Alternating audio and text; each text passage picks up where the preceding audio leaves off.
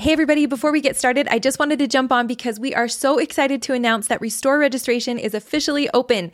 We can't wait to be with you again this year. It's going to be on September 5th through 7th at the Mountain America Expo Center in Sandy, Utah. That's the evening of September 5th and then all day on the 6th and the 7th. 3 days of incredible speakers, poets, musicians, and artists. We really think that what we have planned will blow you away again this year, so you won't want to miss it. Go to faithmatters.org/restore for tickets, and we'll see you there. Hey everybody, this is Aubrey Chavez from Faith Matters. This week we brought on journalist McKay Coppins and historian Patrick Mason to examine the 7-part series Under the Banner of Heaven that recently aired on Hulu. It's a dramatized crime series about the horrific 1984 murders of Brenda and Erica Lafferty by brothers Ron and Dan Lafferty. Like the book it's based on, the series paints a very grim portrait of Latter-day Saint faith and culture and has been both praised and panned by critics. In the conversation, McKay and Patrick help us explore why that is and discuss the validity of Jon Krakauer's fundamental thesis that religion and violence go hand in hand. McKay Coppins is a staff writer for The Atlantic who writes frequently about faith and politics. He published a superb piece about the series at the request of his editor at the magazine. We'll link to that article in our show notes. And many of you know Patrick, but very briefly, Patrick is the Leonard Arrington Chair of Mormon History and Culture at Utah State University, and he's also a frequent and valued guest on this show and advisor to Faith Matters. Tim and I were actually traveling and unavailable to host this episode, so we thank Bill Turnbull, Faith Matters co-founder, for filling in on this one for us. And with that, we'll jump right in. So welcome back, McKay Coppins and Patrick Mason, to the Faith Matters podcast. Thanks, Bill. Good to be on. Good to see you too. We are talking about the Hulu series Under the Banner of Heaven. We've come to this conversation a bit reluctantly. I think McKay wrote a wonderful piece in The Atlantic, actually, and explained why he came to it a bit reluctantly as well. My viewing of it, I was sort of compelled to watch it. I can imagine that it was entertaining. To me, it seemed a bit transparently cartoonish depiction of Mormonism in Utah in the 1980s, because I was here in the 1980s. Unlike you guys, I'm the elder statesman in the room. I didn't recognize the language and the kind of behavior. It also seemed to have been written with quite a sort of a transparent agenda. But apparently it has gained some influence, and so it's something that we probably should talk about. So if you guys are up for that, let's do it. What's your sense of the influence that the series has had before we dive into it? Is it done well? I mean, it's interesting in this era of like streaming TV. I think that it's always hard to measure the reach a show has because we don't go by the old Nielsen rating system that we used to. I will say that the metrics we can rely on, it has gotten very favorable reviews. I would say, borderline rave reviews from TV critics. It's been widely covered in the kind of mainstream press and the sort of publications that cover shows like this. And I would say, anecdotally, a lot of the people in my life, which is, I live in my own little bubble of East Coast media, I guess. A lot of people were watching it just kind of out of curiosity or because they like the true crime genre. There have been reports that it's going to be in the Emmys conversation. And so, my sense is that the show is, not like a Da Vinci Code level phenomenon, but certainly, widely viewed and widely talked about in certain sectors of American society. And I think, as such, is probably shaping perceptions of Mormonism in certain quarters. I know that that's true, at least from a lot of the people that I know and have talked to. Yeah. So although a Latter-day Saint might have a difficult time seeing him or herself in this story, if you don't have that kind of background, you might assume that this is an accurate depiction of events and the culture. So, Patrick, could you give us a little bit of framing here for those who don't know what the original event was, and then the book that came out of that, and then we'll get into the series. Yeah. So, real briefly, the series and then the book that it's based on focus on the murder of Brenda Wright Lafferty and her 15-month-old daughter by gruesome murder by a couple of brothers, Ron and Dan Lafferty. So this was in Utah in the summer of 1984. And Ron and Dan Lafferty were raised in the mainstream LDS church. But over time, it's a bit of a complicated story. But long story short, they sort of radicalized. They encountered fundamentalist teachings and figures, and they came to believe that they were called to set the church in order, as is true for many other fundamentalists. They began receiving revelations, Ron in particular, and one of these revelations was known as the removal revelation, in which they needed to remove, they believed that God told them to remove a number of people who were getting in the way of their mission. And that began with their sister-in-law, Brenda. It included a number of other people who were on the list. Fortunately, the two were apprehended before they were able to kill anybody else. But yeah, just a horrible, gruesome murder that has its roots. They were certainly using the grammar and vocabulary of Mormonism.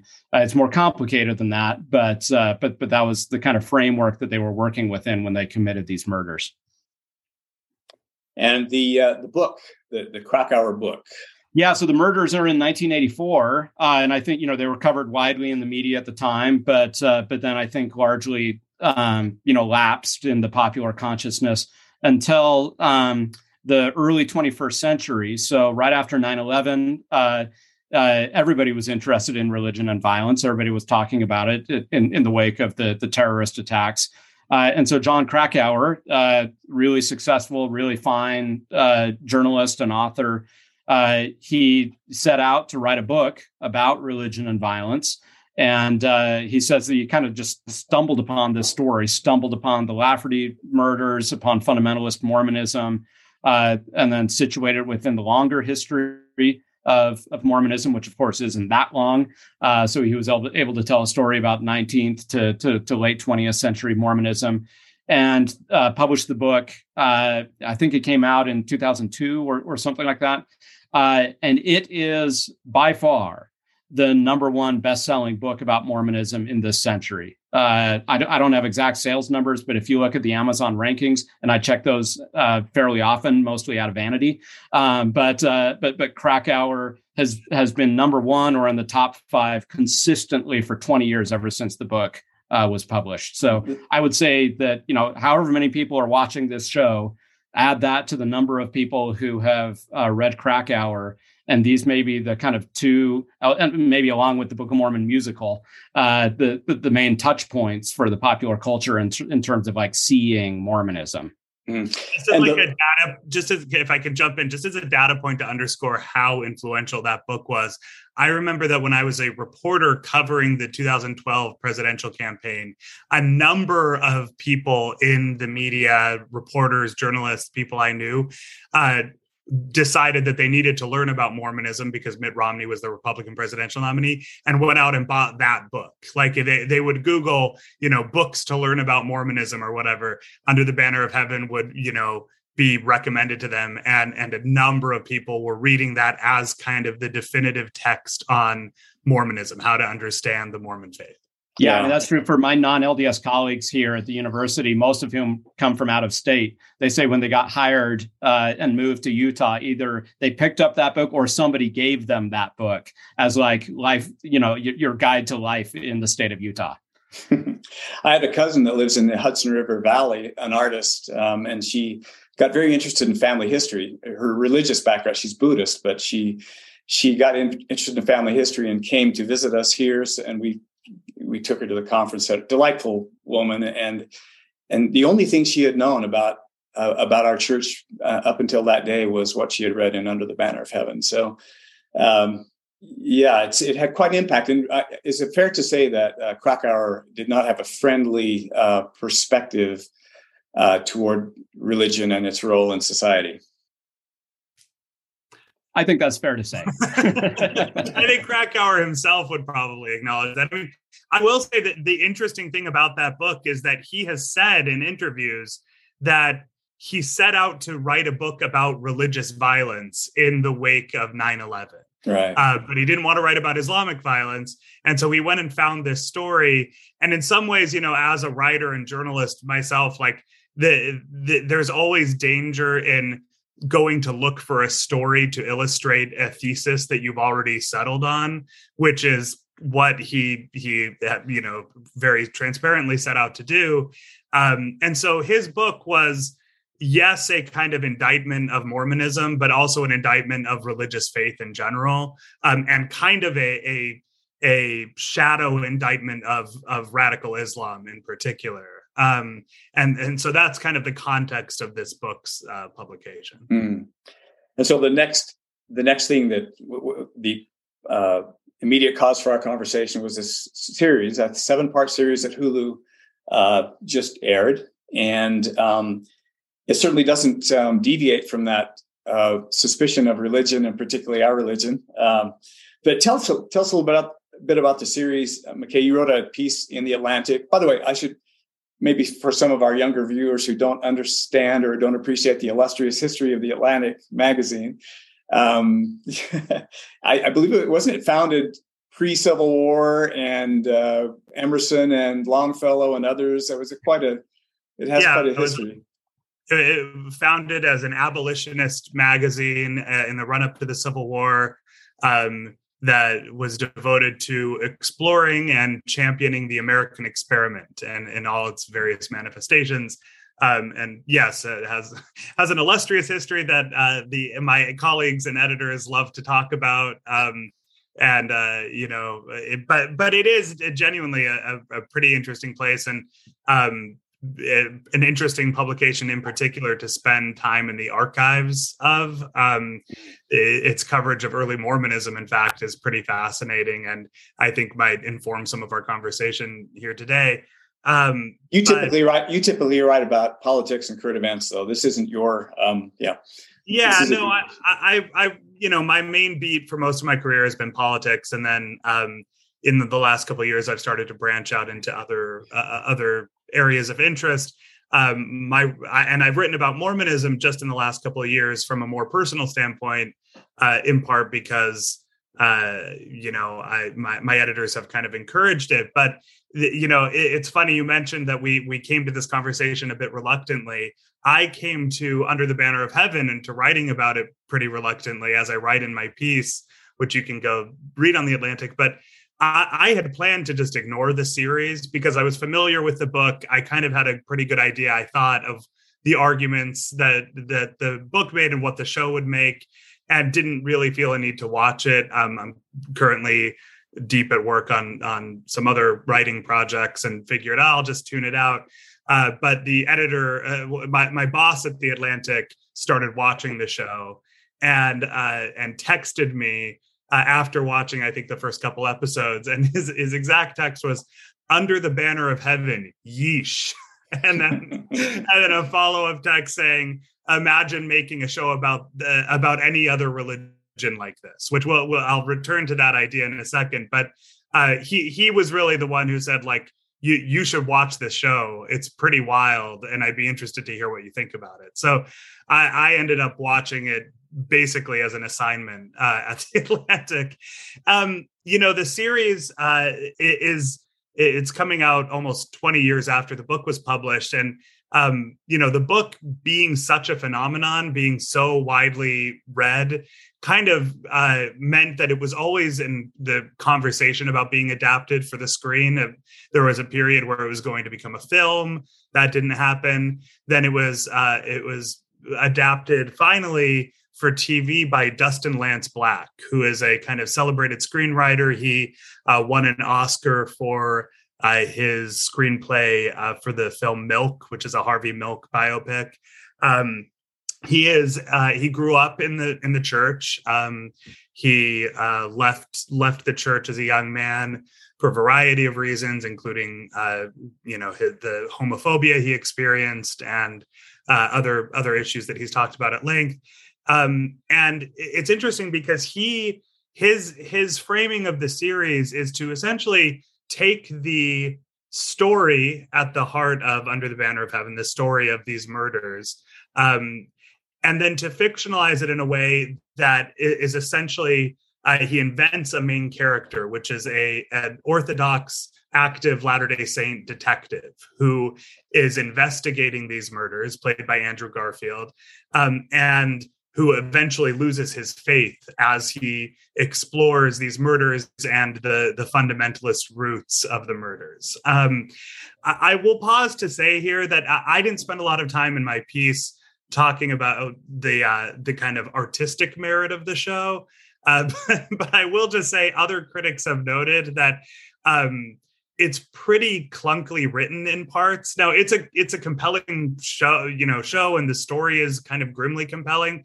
but it's very clear if you start watching it, at least from my perspective, I'd be interested to hear if Patrick disagrees, but it's clear that Dustin Lance Black kind of has an argument that he wants to advance, a thesis he wants to advance, which is set forth in the very first episode of the show when a character is confronting this Latter-day Saint detective and tells him, if you still believe that your God is love, then you don't know who you are, brother.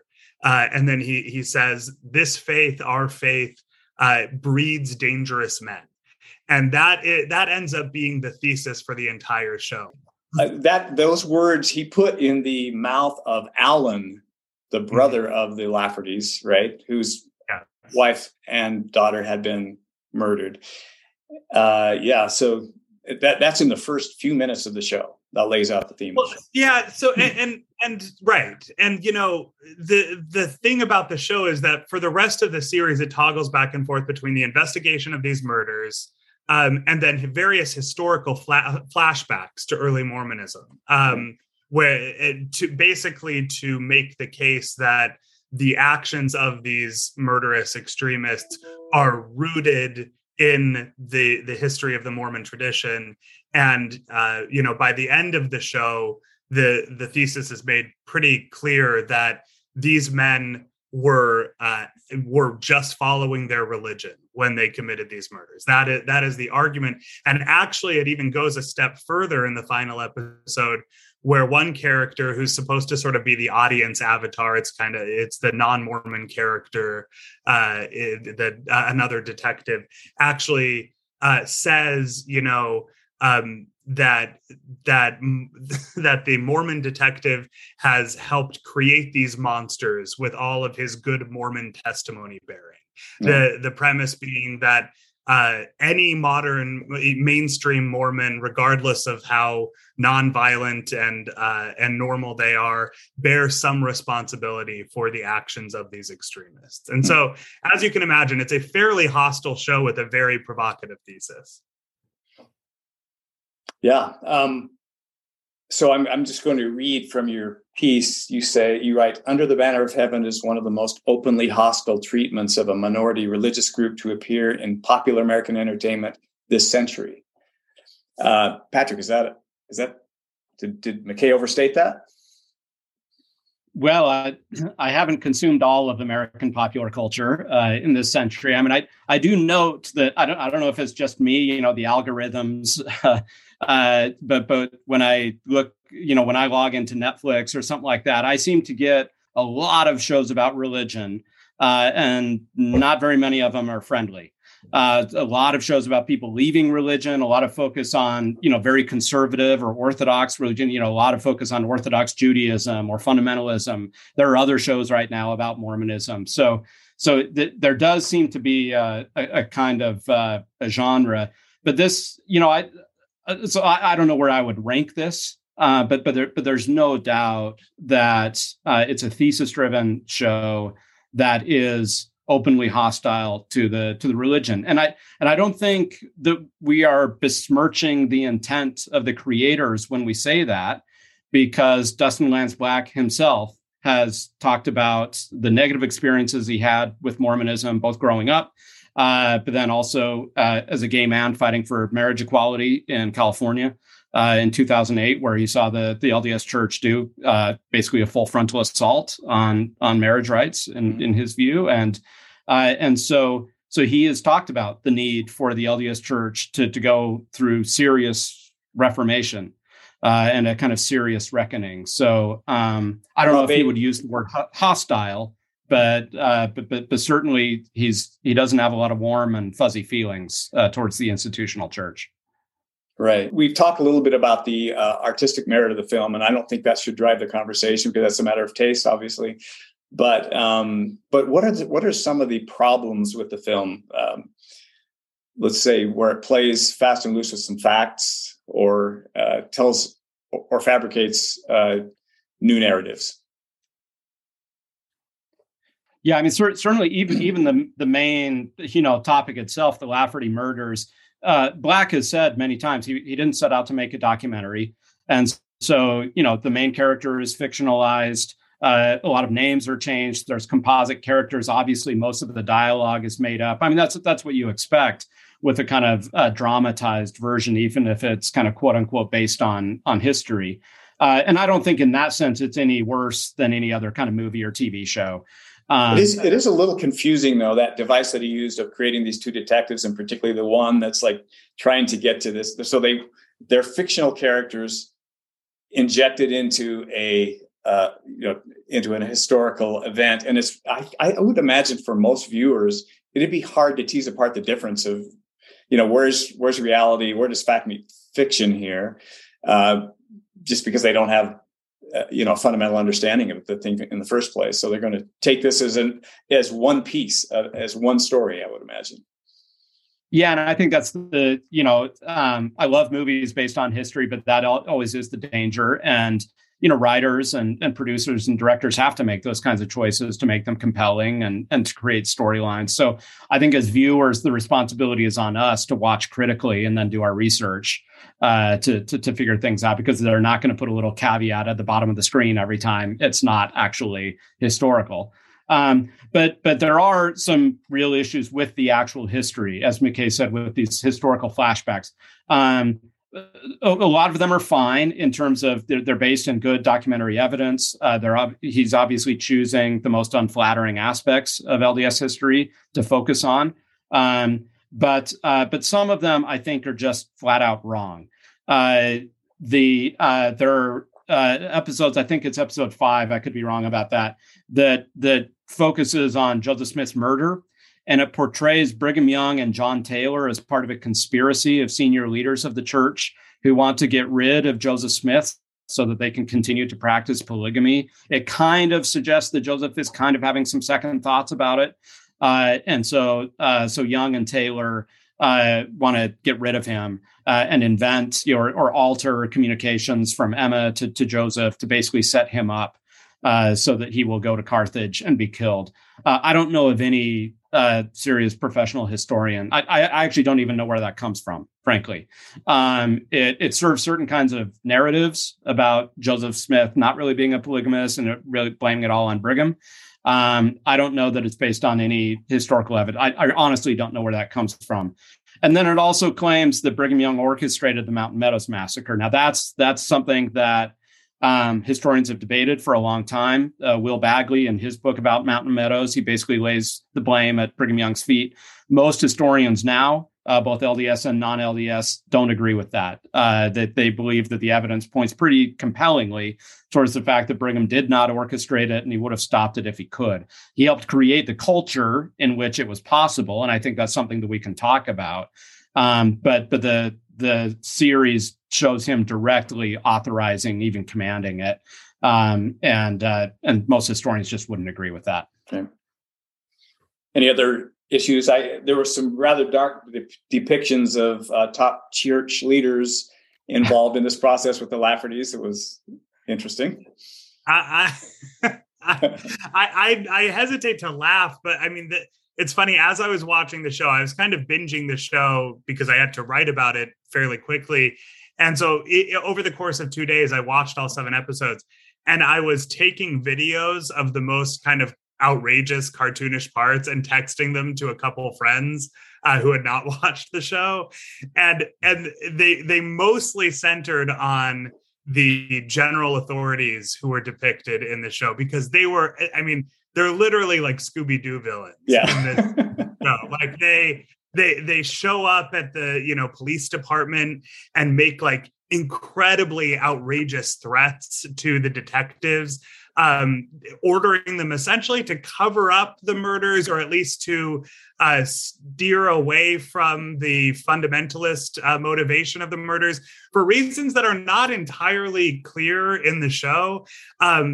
At one point, one of the church leaders dusts his feet off as he leaves the police station as a kind of a condemnation. I mean, it's really kind of incredibly, villainous, and to the point where it actually kind of took me out of the show because it was so ridiculous that it kind of made me laugh. But you know, again, this is where this show suffers.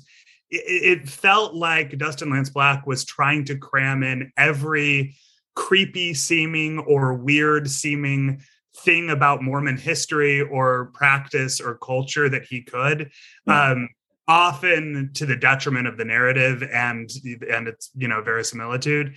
The other thing I would say is there's a lot of just kind of passing comments on Mormon culture that like, you know, maybe are not the most important things, but I write about one of them that, every single Latter-day Saint character in this show uses the term Heavenly Father in almost every sentence that they utter. It'll like it gets to be hilarious, actually. Yeah. I mean, I tried to capture some of the most ridiculous ones. I tried to write down every time that it happened and finally gave up because there were just way too many. And I brought that up in the piece, and not because it's the most egregious thing that the show does, but because it felt like representative of the show's tendency to try to exoticize Mormonism rather than capture its texture, right? There is a version of this show that still essentially advances the Krakauer thesis that Mormonism and organized religion in general are to blame for this violence. And, you know, let's be clear that that's an argument that's been happening in human history for centuries, right? How much is religion to blame for, atrocities committed in the name of religion? But there's a version of this show that advances that idea while trying to, humanely capture Mormon life. And that's not this show. Every single moment of Mormon life that's depicted, with maybe a couple exceptions, is depicted as being sinister, right? Yeah. Even things as simple as a child saying a prayer or a family dinner or family reunion, everything is depicted as sinister and scary, and they use all the tools at their disposal, the creepy score and the way the shots are set up to make Mormon life in all of its manifestations, not just in the fundamentalist manifestations, as scary as possible.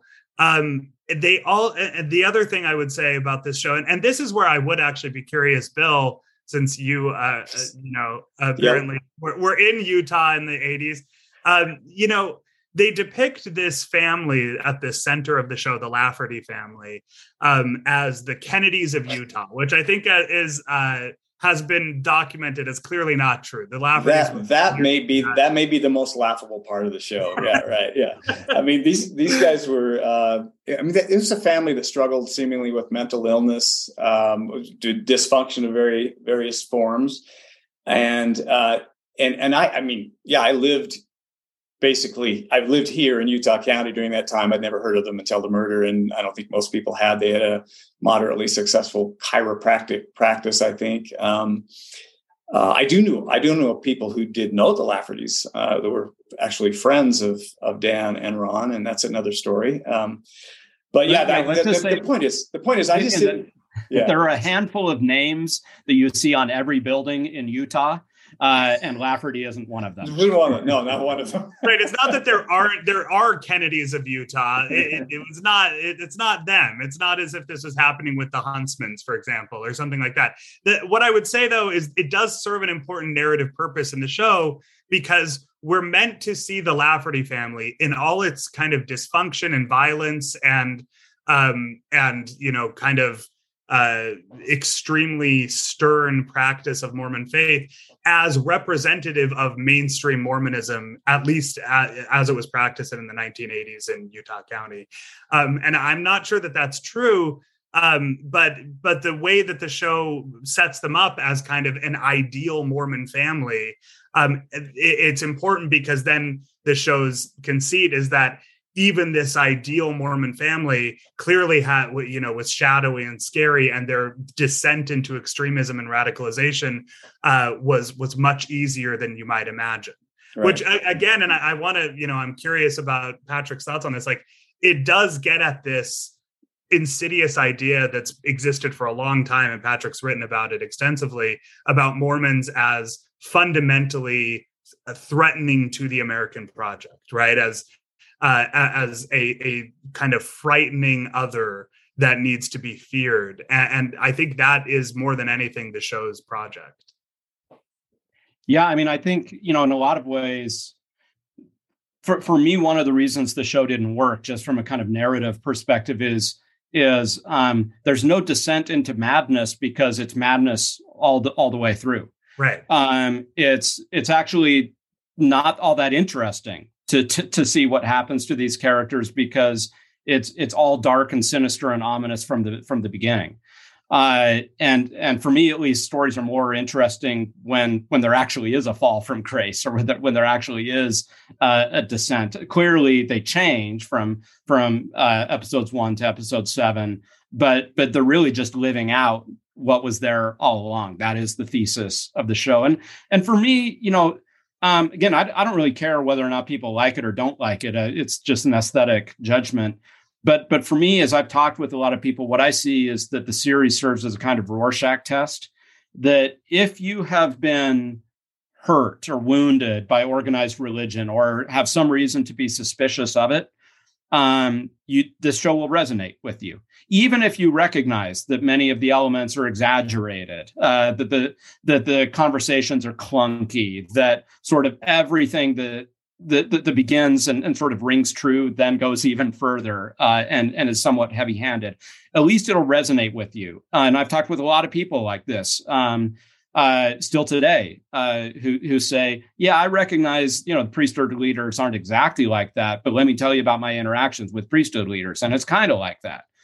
But if you've ever seen or experienced Mormonism or organized religion as a kind of positive force for good, even recognizing the challenges that no community is perfect, certainly Mormonism isn't, then it's not going to resonate with you. So I think the show, look, the three of us, most people who are listening to Faith Matters, that's not the target audience for this show. And so it's telling a different story for a different audience. And I have to say, one of my disappointments with the show, Dustin Lance Black, at the premiere in lots of media, he said he wanted this to be a conversation starter.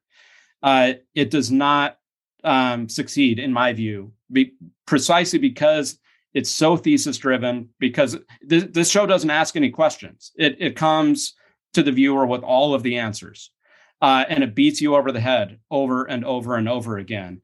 And so it doesn't. I think there are conversations that need to be had. I think there need to be conversations about the patriarchy that's built within Mormon history and culture, about the violence in our scriptures, about the challenges of listening to the still small voice. When God, speaks to you, what is that voice in your head? What are the guardrails on that? Those are all really important conversations to have. Unfortunately, for me, at least, the series didn't leave a lot of space to have those conversations.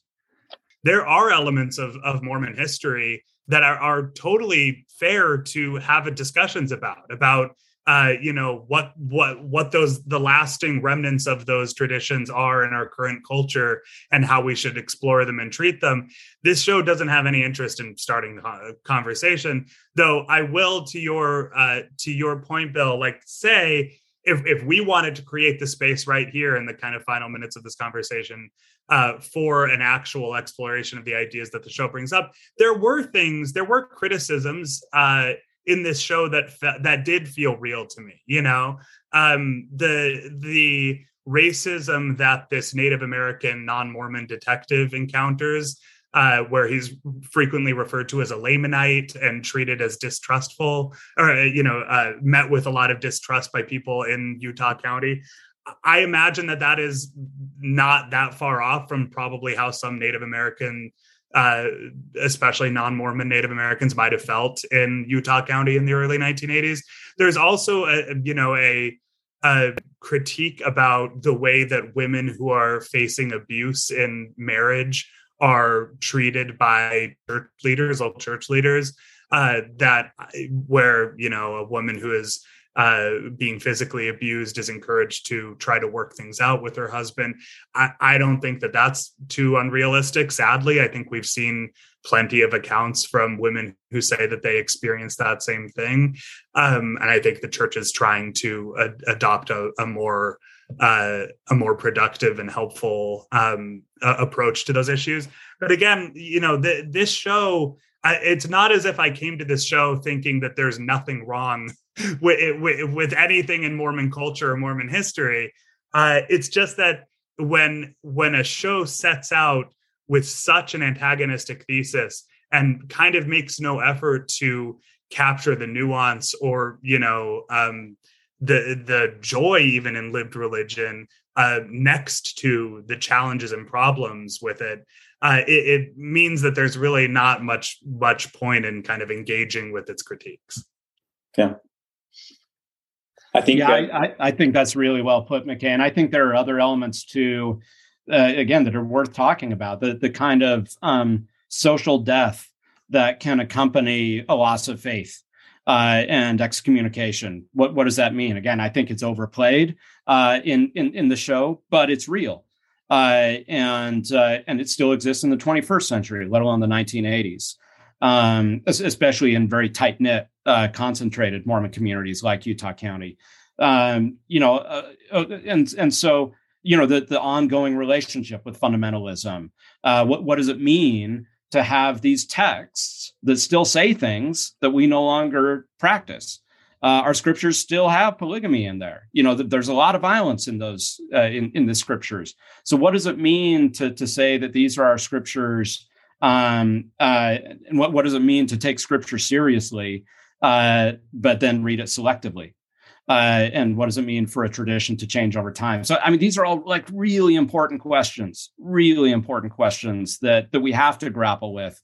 And so I think even if I wish the show would have done it a little more elegantly and generously, I still think that we can take up the charge to be serious about these kinds of issues within our community that we need to address. As much as it was difficult to see myself in this 1980s narrative, because these people don't act and talk like me, I think Dustin Lance Black didn't spend enough time in the church. Actually, I think his mother left when he was fairly young, I think, and he didn't have any additional engagement, and so he missed. Like he clearly was unfamiliar with culture here. But I do recognize the patriarchy was much stronger in the 1980s than you could argue it is today. But there are still remnants of probably unhealthy patriarchy in the church. And when you see it played out on the screen like this, it's a little bit of a wake up call. Maybe it could be revealing to us in some sense. Comments on that?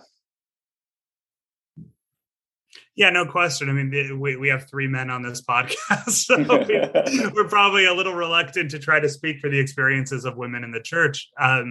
But right, I mean, I think there's no question that there's still a lot of work we have to do to address and I guess I'll speak as a Mormon man here, the inherent privileges that a lot of men in our church feel that they have, maybe even against what church leaders have said, but have kind of intuited that they have this privileged place in the hierarchy, and therefore that should manifest in various ways at home. I hear about these struggles all the time, and among my Latter-day Saint friends. And I think that, again, there's been a lot of progress made. And I think there will continue to be progress made. I think that the way that progress gets made is by having those difficult conversations in the most generous spirit possible. Probably not going to be kicked off by, such a thoroughly antagonistic TV show as Under the Banner of Heaven. But I do think that the show, even if almost accidentally, stumbles upon some pretty serious, issues that we as Mormons are talking about. Though, again, one thing I will say that came up in my conversations with non-Mormons who watched the show, they would say, was it hard seeing stuff like this brought up, like in your TV, in this show? Like, were these things that you don't really talk about?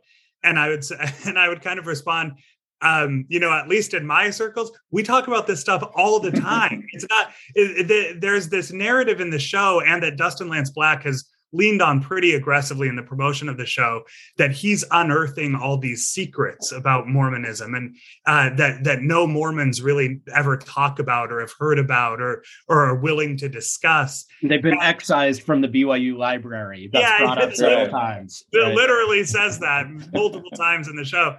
And that, first of all, just as a matter of fact, that's not true. But also, maybe that was more true 40 years ago when the show was set, and when Dustin Lance Black was, apparently in the church.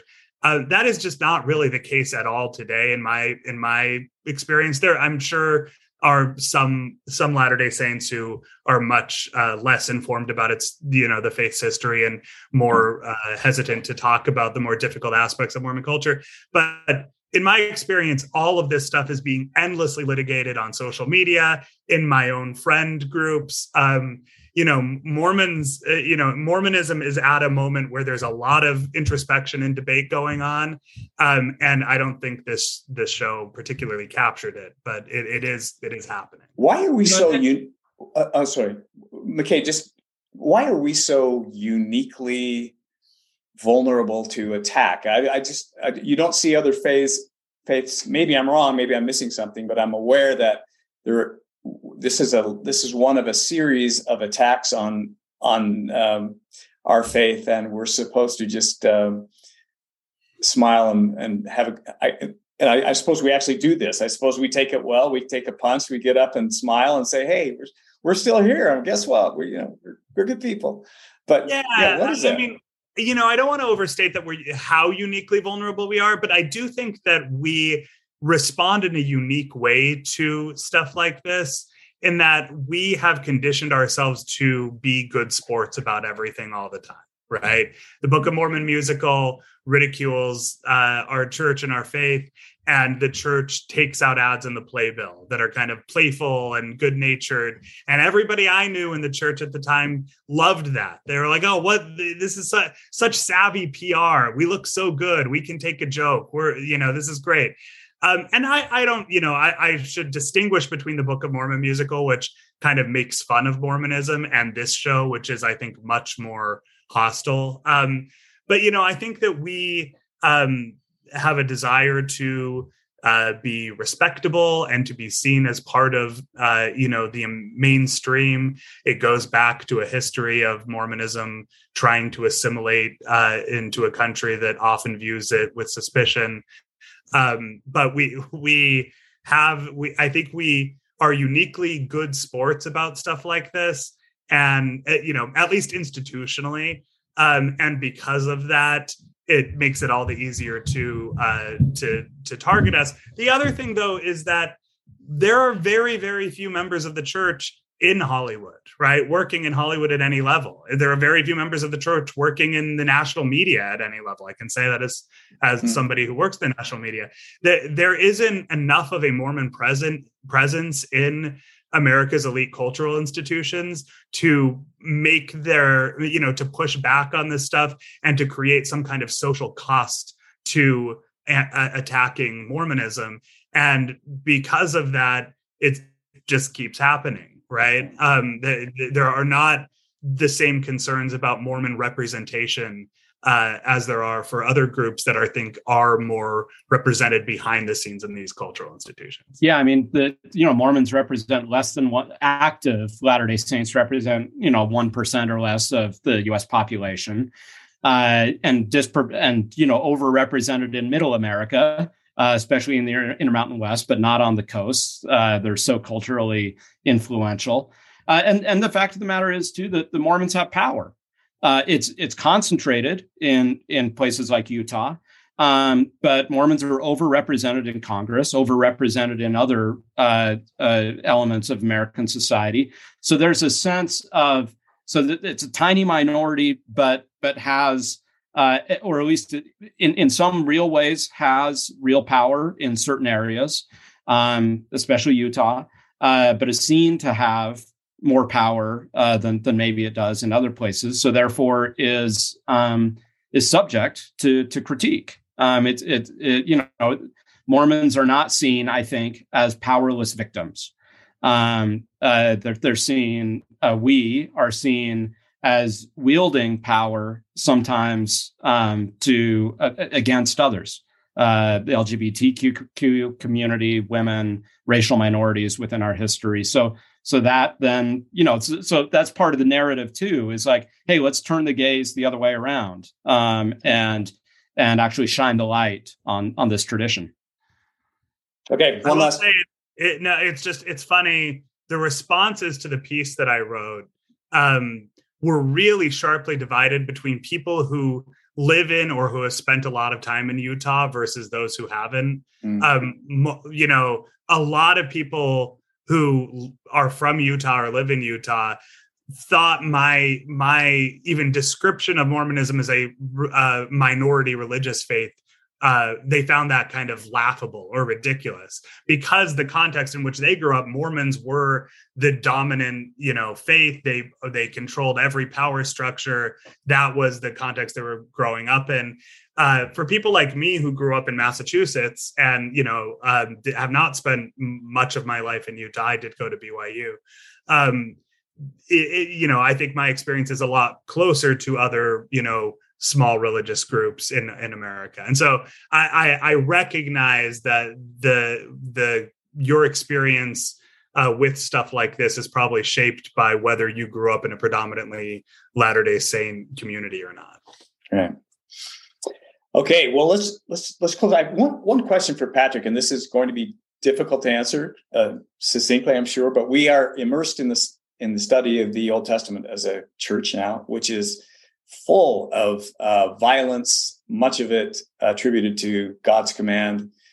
God is mighty in battle. He's, I think the psalm refers to the Lord of hosts. Yes. So when this becomes a topic of conversation in our congregations, is there a way to push back on that narrative as being? I guess what I would ask you, Patrick, is when that comes up, do you ever weigh in on the side of a God who probably does not require or command the slaughter of hosts of people? Yeah, so there's a one-word answer to that, and it is Jesus. So it does require a lot longer than we have right here. But we are, in my short answer to this is, we're the Church of Jesus Christ of Latter-day Saints. And so we believe that God has revealed himself in the flesh in the person and character and atonement of Jesus Christ, who was completely nonviolent. That's the lens through which we have to view all of our history and theology and scripture and ethics. What manner of man ought you to be, even as I am, like Jesus. And so Jesus is the critique of Old Testament violence and Book of Mormon violence and Lafferty violence. That's a good place to end. Thank you. Appreciate that. McKay, we will link to your piece in our show notes, but go to The Atlantic and you can find McKay's fine piece and other things that he's written.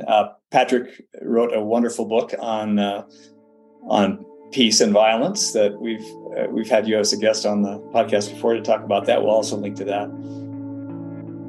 All right, thanks so much for listening. We really hope that you enjoyed this conversation. And a big thanks to McKay and Patrick and to Bill for coming on the podcast.